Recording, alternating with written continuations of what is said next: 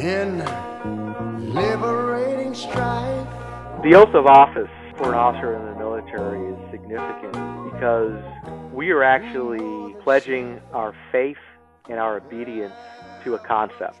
We are not pledging our faith and obedience to a person, not to an office, but to really a concept. And that concept is enshrined in the United States Constitution, which talks about all men being created equal and that the law is higher than man. And really this was an experiment that's lasted over 200 years at this point. And this experiment has consistently widened the view of equal rights.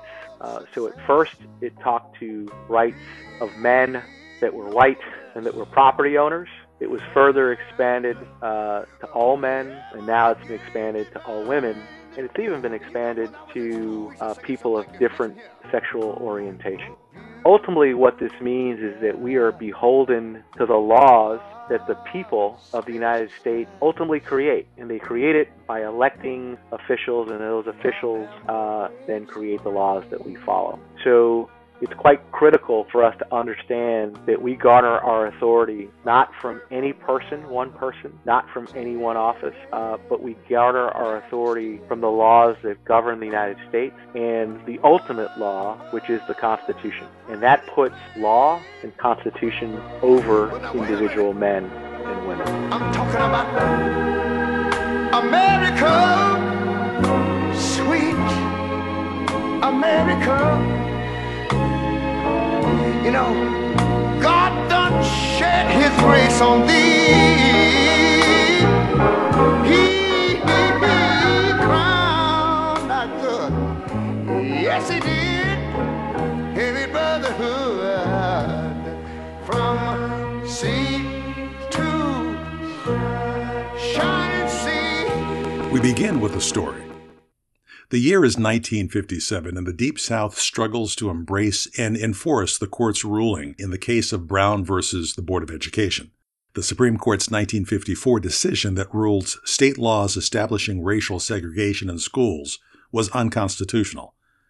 After seeing southern states drag their feet in enforcing this landmark ruling, the Supreme Court demanded integration to occur, with all deliberate speed. In the summer of 1957, the school board of Little Rock, Arkansas, voted to desegregate their high schools. But Orville Faubus, the governor of Arkansas and an outspoken segregationist, ordered Arkansas's State National Guard to surround the high school and prevent aspiring black students from attending or even entering Little Rock High School. Faubus's order was followed by a draconian effect. From September 4, 1957 to September 23, 1957, the Arkansas State National Guard, accompanied by a belligerent crowd of protesters and rioters, physically barred entry to 9 black students, eventually known as the Little Rock Nine. On September 23rd, President Eisenhower issued an executive order placing the Arkansas State National Guard under federal authority, in which the United States Army sent over 1,000 troops from the 101st Airborne to Little Rock. On September 25, 1957, the 101st Airborne stymied the belligerent mobs, enforced the Supreme Court's ruling on integration, and provided protection for the Little Rock Nine for the remainder of the school year, including patrolling the hallways. The Little Rock Nine, rightfully so, are considered American heroes, but President Eisenhower's decision to federalize the Guard and send the 101st Airborne was not without controversy. Questions like states' rights and the power of the central government and the concept of federalism all came to fore. To be blunt, President Eisenhower was not a natural civil rights activist. However, in the midst of the Cold War and an ever-watchful foe in the Soviet Union, President Eisenhower felt compelled to demonstrate federal strength and solidarity. The first portion of today's episode revolves around Amendments 9 and 10, as we seek to understand enumerated rights and the relationship between states' rights and federalism. In the second part of today's lesson, we focus on the 14th Amendment, what it means, its effect on civil rights, and the impact it had on the original Bill of Rights and its first 10 amendments. I'm your host and narrator, Michael Sears, and I'm joined by a team of historians, judge advocates, and legal scholars. This episode, as our introductory story indicated, focuses on the 9th, 10th, and 14th Amendments.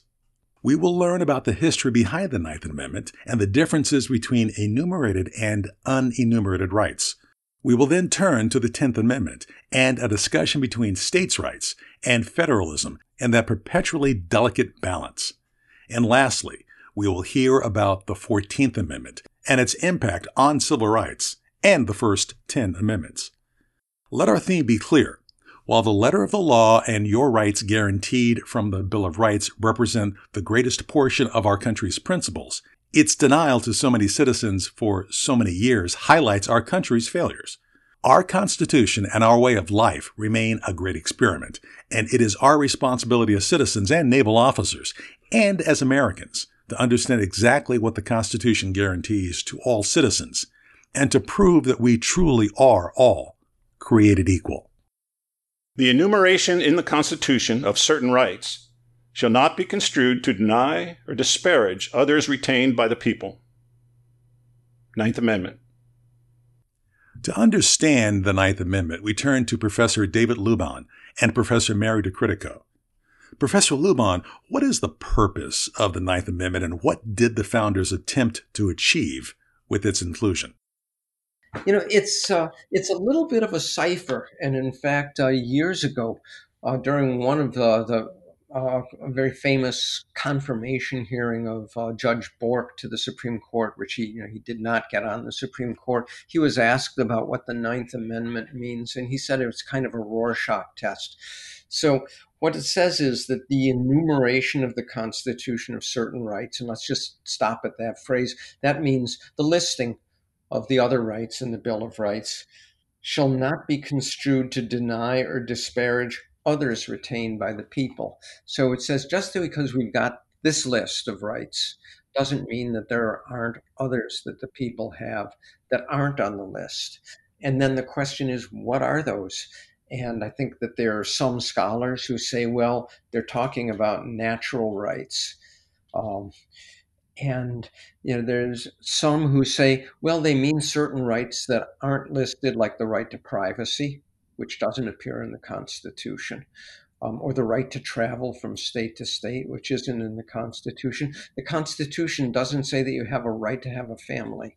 Those might be, I think that the way it could be used is to say that if there was a law that abridged that, then the fact that that's not ruled out by the Bill of Rights doesn't mean that it's constitutional.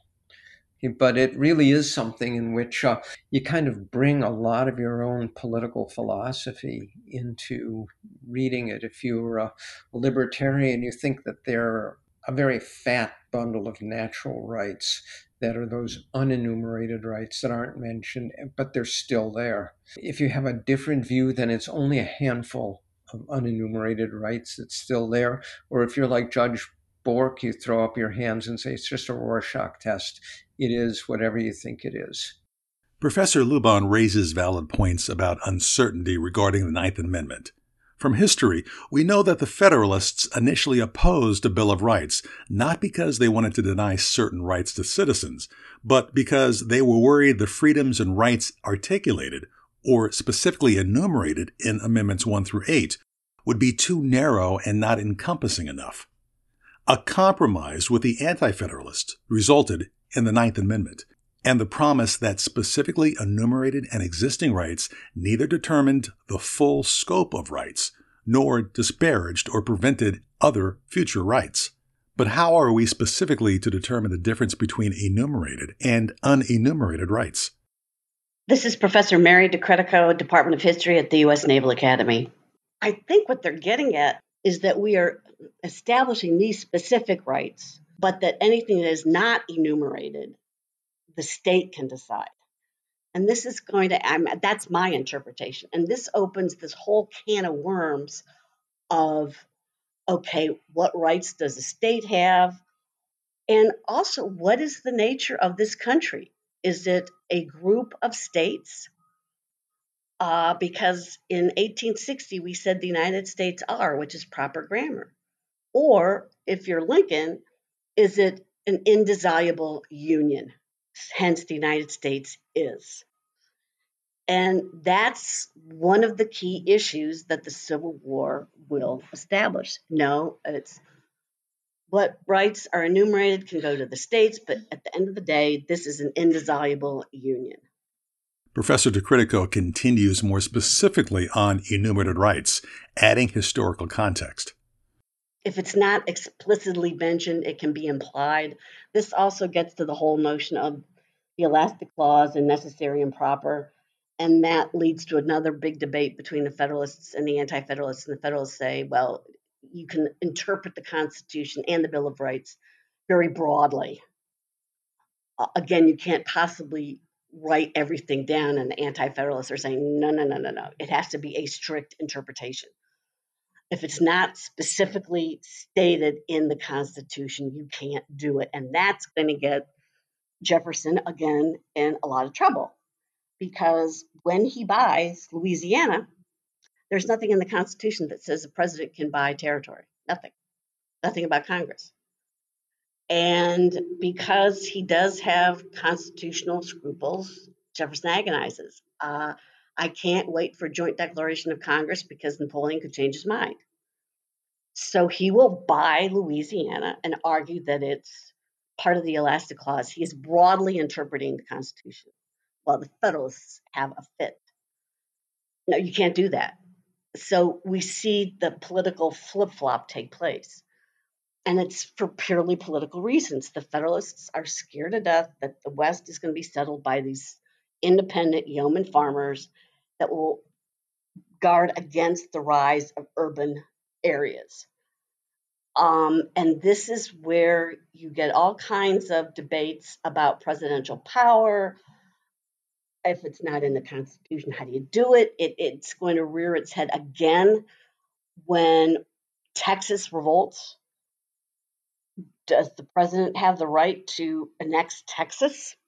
And Northerners are going to say no, because Texas is below that magical 3630 line established by the Missouri Compromise. It says no slavery above that line, but slavery can exist below that line. And Texas is huge. So it's interesting to see how, depending upon which party is in power, they're going to interpret some of the clauses and some of the amendments in the Constitution. The Ninth Amendment is certainly not insignificant. At times, it can be perceived as unclear, but it remains a deliberate addition by the founders to ensure the Bill of Rights would not be the end-all, be-all of rights guaranteed to American citizens. Crucially, it also paves the way for the 10th Amendment. The powers not delegated to the United States by the Constitution, nor prohibited by it to the states, are reserved to the states respectively, or to the people. 10th Amendment. How are we to understand the 10th Amendment? How are we to understand the balance between the states' rights and federalism? When does it become necessary and proper for the federal government to intervene? We turn to Professor Mitt Regan. The 10th Amendment is there because there was concern at the Constitutional Convention on the part of several states that the federal government would become too powerful and that state governments correspondingly would become less and less significant. And so it's meant really to express the fundamental principle of federalism, the fact that we have dual systems of authority. We have the federal level and we have the state level. So the 10th Amendment says there are certain things, certain powers that are allocated to the national government in the Constitution itself, explicitly. But to the extent that they're not, those are reserved to the states. Right? In other words, Constitution says this is what the federal government can do. Anything left over, anything not mentioned there, is left to the states. And that's meant to express the principle of federalism. Over time, right, as we become, to some extent, more of a national government and activity crosses boundaries, Congress has been able to rely on its power to regulate interstate commerce to regulate activities, even those activities that occur solely within an individual state, because of the effect that those activities would have on interstate commerce. If a business in a particular state sells goods or services outside that state, then that affects interstate commerce. And in addition, the Constitution provides that those powers that are necessary and proper for Congress to carry out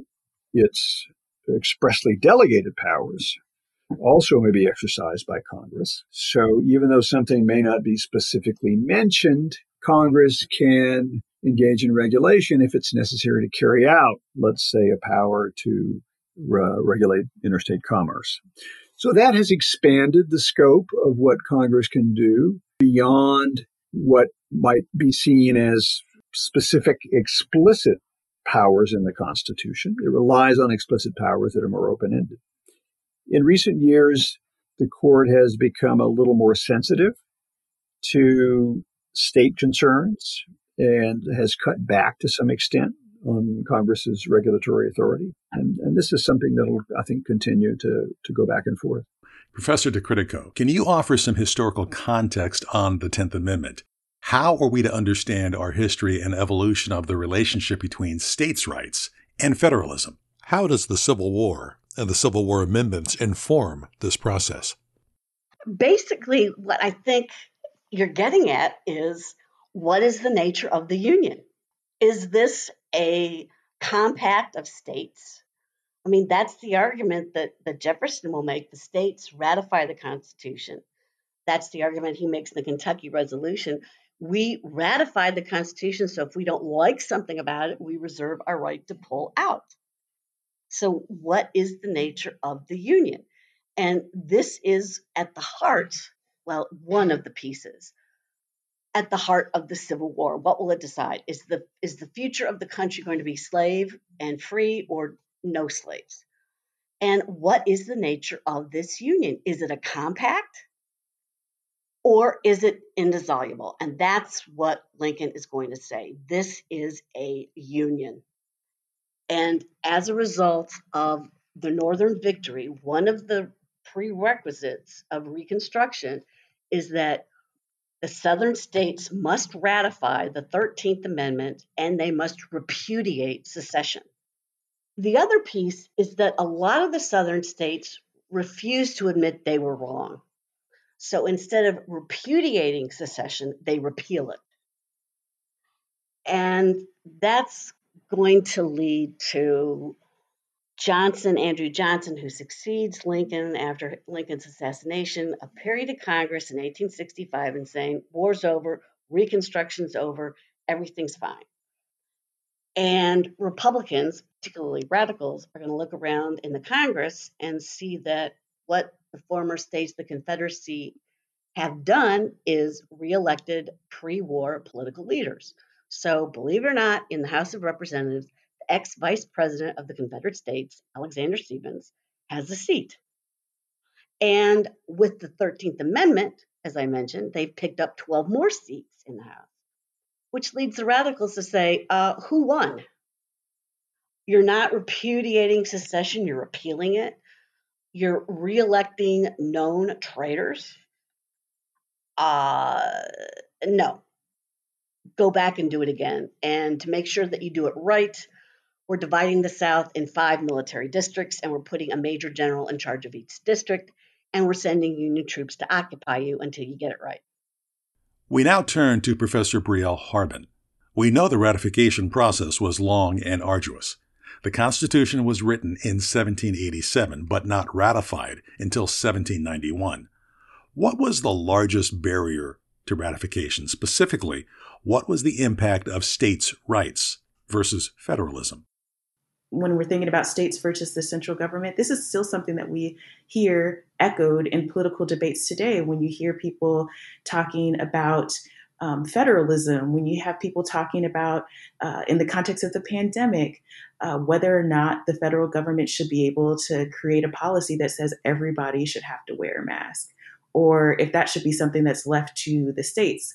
That's essentially a question that echoes the concerns or the thoughts or the ideas of federalists and anti-federalists. And then also the question of whether or not there should be small government or bigger government. That maps on to thinking about Republicans and Democrats and how they just have very fundamentally different visions on governance. And, you know, there are arguments that can be made, smart arguments on both sides, but at the end of the day, they're just at their core disagreements about the role of government, the vision of government, the implementation of government. And those can be traced back to these initial conversations that we see at the Constitutional Convention. Now, the other thing, the second barrier that I think is really something that's operating at the background, is just that we know that the country is considering these issues of representation, of liberty, but in the background we have slavery. In the background we have indigenous people whose, land has been taken. And so it's a fundamental contradiction in American political development that people who are so afraid of, the rule, King George and having their freedoms encroached on, were making all these decisions and having these conversations about the way forward while really kicking the can down the road on this question of slavery. And so, we see the compromise made with in the revolutionary moment that we don't include the passage on slavery that Jefferson crafted. So we're kicking the can down the road again. So now we're coming back to the question in the context of the Constitution, and we see that slavery doesn't actually appear in the Constitution. We see slaves being described as other persons, and we're seeing that slavery can't be outlawed by Congress until 1808. We're seeing that slaves have to be returned, even though there's this contradiction of we want to have state-centered power and states to have autonomy. We're saying that, well, even if a slave gets to a free state, by the conversations and decisions that we're making at the Constitution, that slave has to be returned no matter where they are. So in complete ways, there was this sidestepping of this question that has to be resolved if you are really going to be true to the definition of liberty, of freedom.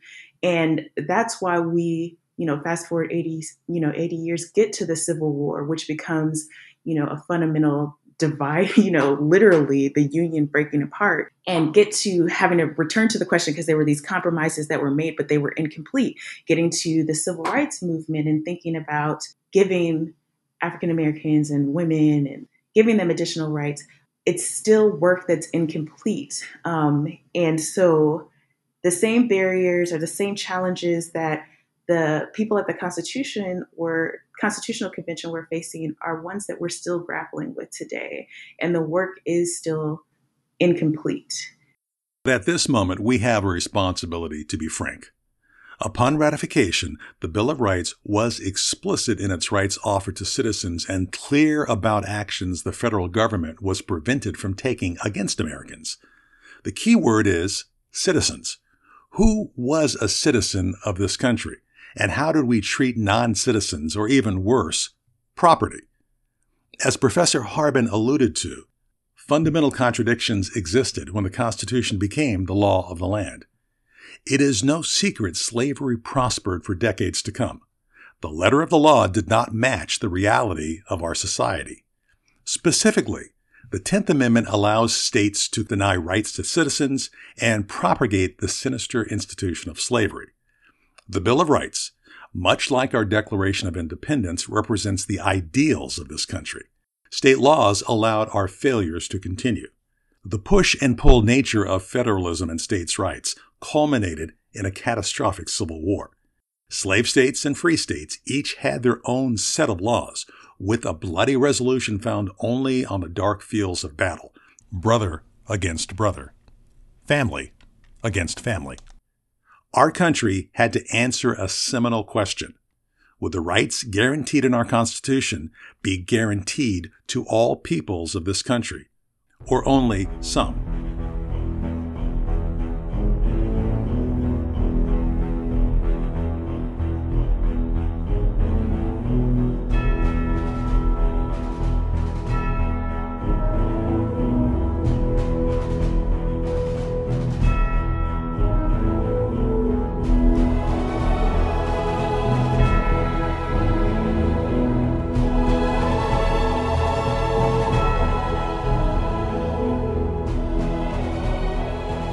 The music you just heard is from the award-winning 1989 film, Glory.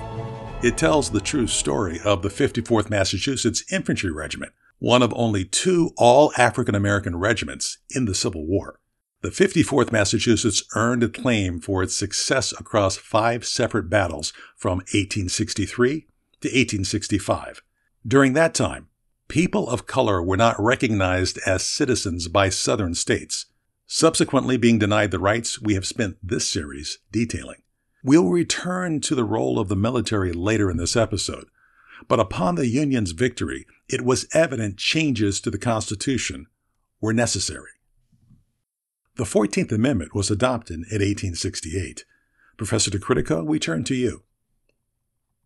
14th Amendment was passed because the radicals gained control. The 14th Amendment was originally the 1866 Civil Rights Bill, which Johnson vetoed, and Congress passed over his veto. It basically says, it establishes citizenship for former slaves. If you were born or naturalized, you are a citizen. It establishes due process. It makes the freedmen citizens of the United States. It explicitly states that if you are involved in rebellion against the United States, your representation in Congress will be reduced. Anybody participates in insurrection, you are not allowed to hold office. And this is basically to get at what they feel are illegitimate Reconstruction governments in the South. Interestingly, if more legislation has been litigated on the 14th Amendment than any other amendment to the Constitution, and it's because of how do we define due process. And it's sort of ironic because the whole point of the 14th Amendment was to make the freedmen citizens of the United States so that we couldn't have groups like the Ku Klux Klan that emerged in 1867 targeting the freedmen who were under radical Reconstruction were allowed to vote 3 years ahead of the 15th Amendment, which gave the freedmen the right to vote. So in many respects, the 14th Amendment and the policies that it establishes under military rule is designed to give the freedmen rights that had been taken away by these paramilitary groups like the Klan. We return to Professor Regan and Professor Luban. What impact did the 14th Amendment have on the country, the law, and the Bill of Rights specifically? The most significant thing that the 14th Amendment has done with respect to the Bill of Rights is apply virtually all the Bill of Rights to the states. The 14th Amendment was adopted after the Civil War, when the idea was then, all right, the war has established we are a single country. We're not simply a collection of different state governments. And therefore, there ought to be some standards that are uniform throughout the country.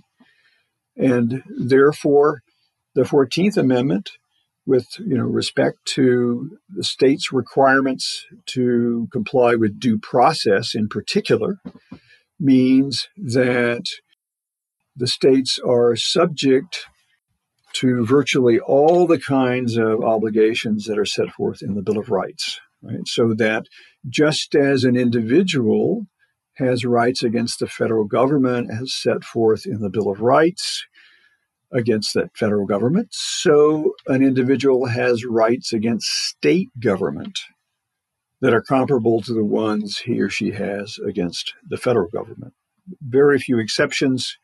All the Bill of Rights have been incorporated as constraints against state governments by virtue of the 14th Amendment. So to take the First Amendment, Congress shall pass no law abridging freedom of speech, freedom of press, freedom of religion. What if the states do it, not Congress? One of the things that the 14th Amendment does is to say that some of these basic rights, the right to not have your life, liberty, or property taken away without due process of law, that the states can't do that either. The second thing that the 14th Amendment does is to say that everybody gets equal protection of the laws. And it's the great charter of equality in the Constitution. There's a lot of, a lot of question about whether the Supreme Court during the Reconstruction era really just kind of narrowed it and chipped it away. Because you might think that if you were really going to just read the words at what they say, everybody gets equal protection of the law, it means that the state is stepping in to protect the freed slaves who were, this is one of the post-Civil War amendments to bring African Americans into the polity. You might think, well, that means the state has to protect them. Well, during Reconstruction, when the Supreme Court starts backpedaling away from Reconstruction, they say, no, it only protects against state actions, not private discrimination. And it had to wait almost another century till the Civil Rights Act before private discrimination was made illegal. The 14th Amendment says that states can't take away the privileges or immunities of citizens, but that in a series of Reconstruction-era Supreme Court cases, the court said, oh, that's only talking about privileges and immunities under federal law, not under state law. So the court really did a number on trying to take away some of the boldest egalitarian parts of the 14th Amendment. But one of the most important parts is just that due process gets applied against the states as well. So if you look at due process, it says you can't have your life, liberty, or property taken away without due process of law. And focus in on liberty. Well, the liberties might be those other amendments in the Bill of Rights. And so little by little, the rest of the Bill of Rights becomes incorporated against the states and not just against Congress. The 14th Amendment is highly lauded, guaranteeing citizenship, preventing state abuses, and an adherence to due process deserve lauding. Specifically, the 14th Amendment had the distinct impact of guaranteeing, in the eyes of the law, all citizens would be guaranteed equal protection and the rights guaranteed by the Bill of Rights. Its impact on the written law cannot be overstated. Professor DeCritico, can you discuss both its limitations and its impact in the political sphere? I hate to say it, there was nothing idealistic about this. The Republican Party was determined to have deep roots in the South, and they thought the only way they could do that was by enfranchising the freedmen. And that's why you have the 15th Amendment, because it was so overly dependent upon the Black vote. Ultimately, the Republican Party is not going to put down any roots in the South until my midshipmen are always asking me, wait a minute, when did this change come? And I say, you can date it, 1936. And they look at me, I said, the New Deal. The New Deal was also, certain programs were called the Negro Runaround, but New Deal programs were colorblind. So even though Blacks didn't get a lot, they got something, so that in the election of 1936, you have this tsunami where Southern whites wake up and suddenly they're the minority wing of the majority party. And guess what? They've got Blacks who are now voting Democrat. They've got people in the North. They've got naturalized immigrants voting Democrat, and they are very uncomfortable. And that's the origin of Southern Republicanism. And you see that begin of 1948 because Harry Truman has a civil rights plank.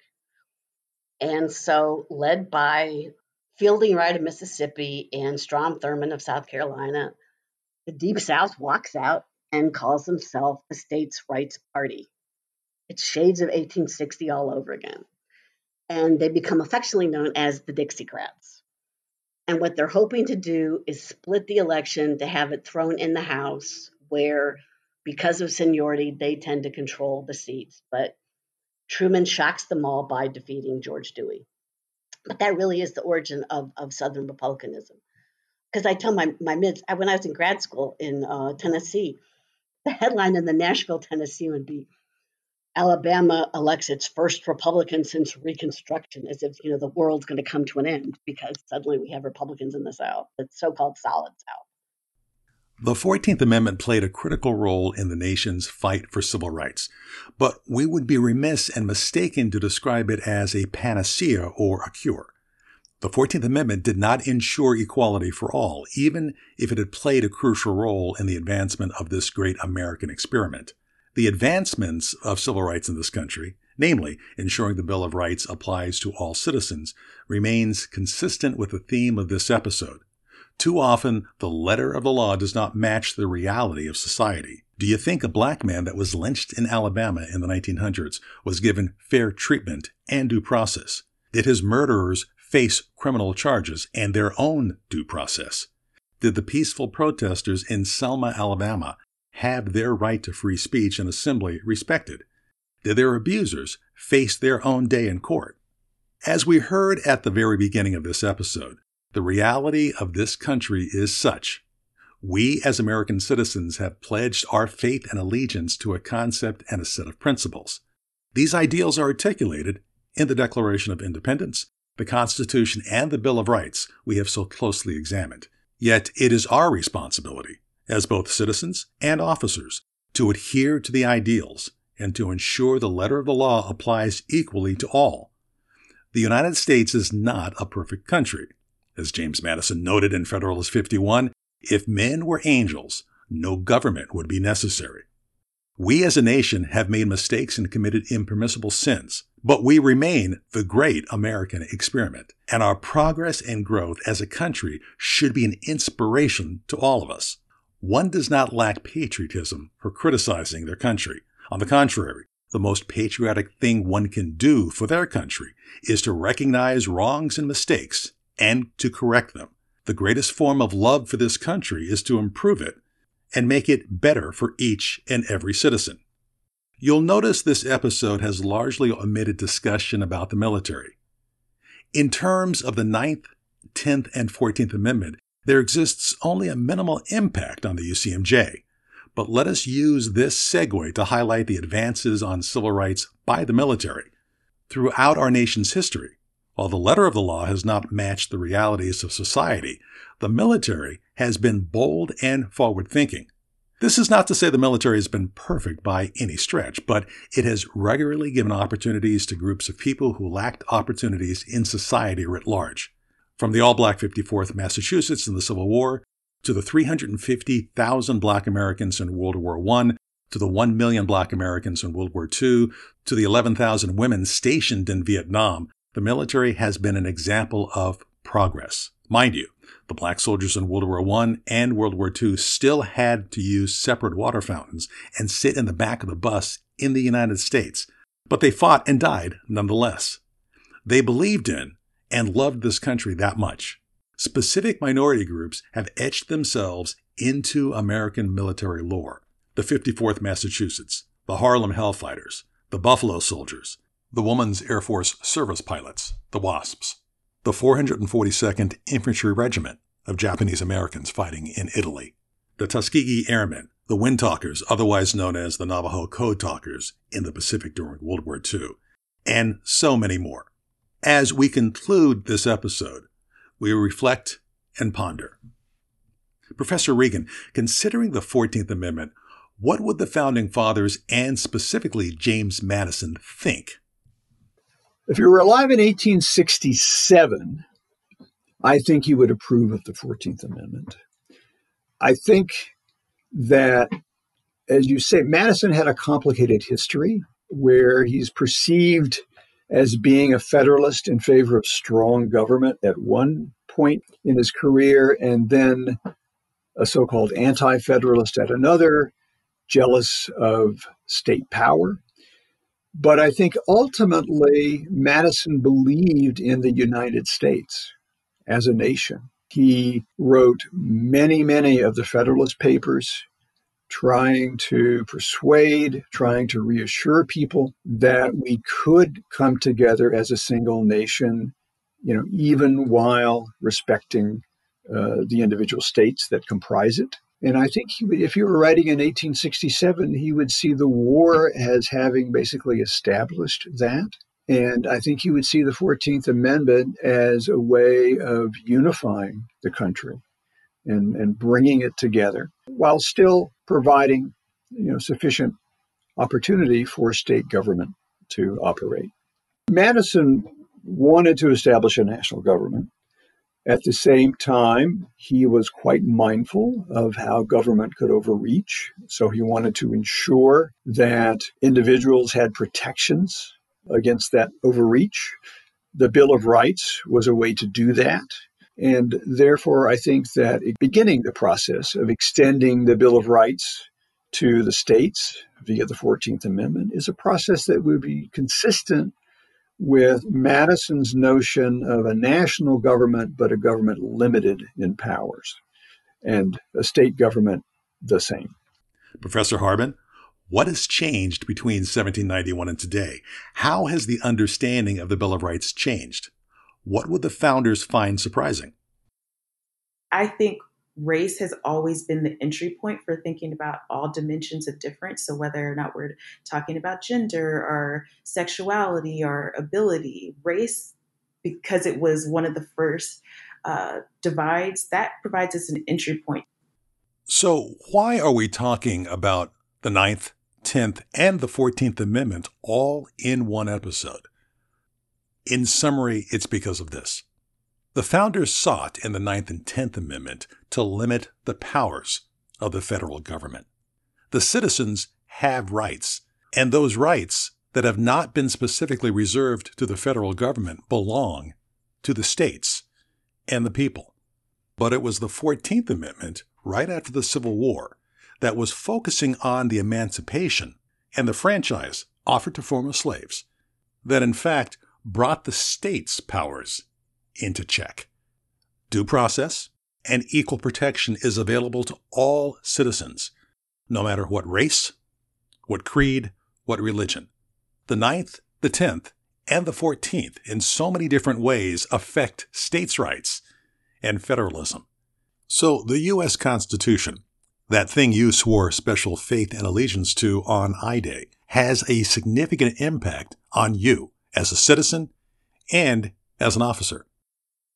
Thanks for joining us as we looked at the U.S. Constitution as modified by the Bill of Rights and the 14th Amendment. We're not done. Join us next time as we talk about the Second Amendment and the Third Amendment and how perceptions of the tyranny of the British Crown formed those two amendments.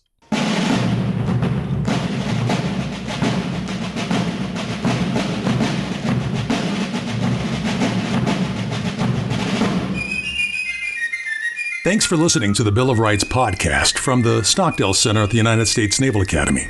This is a series of presentations that covers the interconnections between the U.S. Constitution, the Bill of Rights, and how the Uniform Code of Military Justice relates to each other. Tune in for the rest of the series covering freedoms, criminal procedure, courts, trials, and enumerated rights, among other things. You raised your hand in an oath to the Constitution the first day you got here. Make sure you know what it means. These podcasts are brought to you by the Stockdale Center for Ethical Leadership. I'm Michael Sears, the Director of Leadership Innovation, and I'm with my partner, Ensign Aidan Riley. We wrote, edited, and produced this series.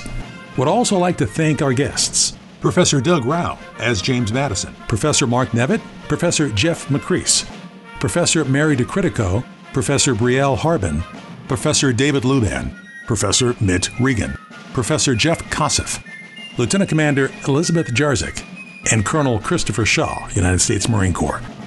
Music by America the Beautiful by Ray Charles.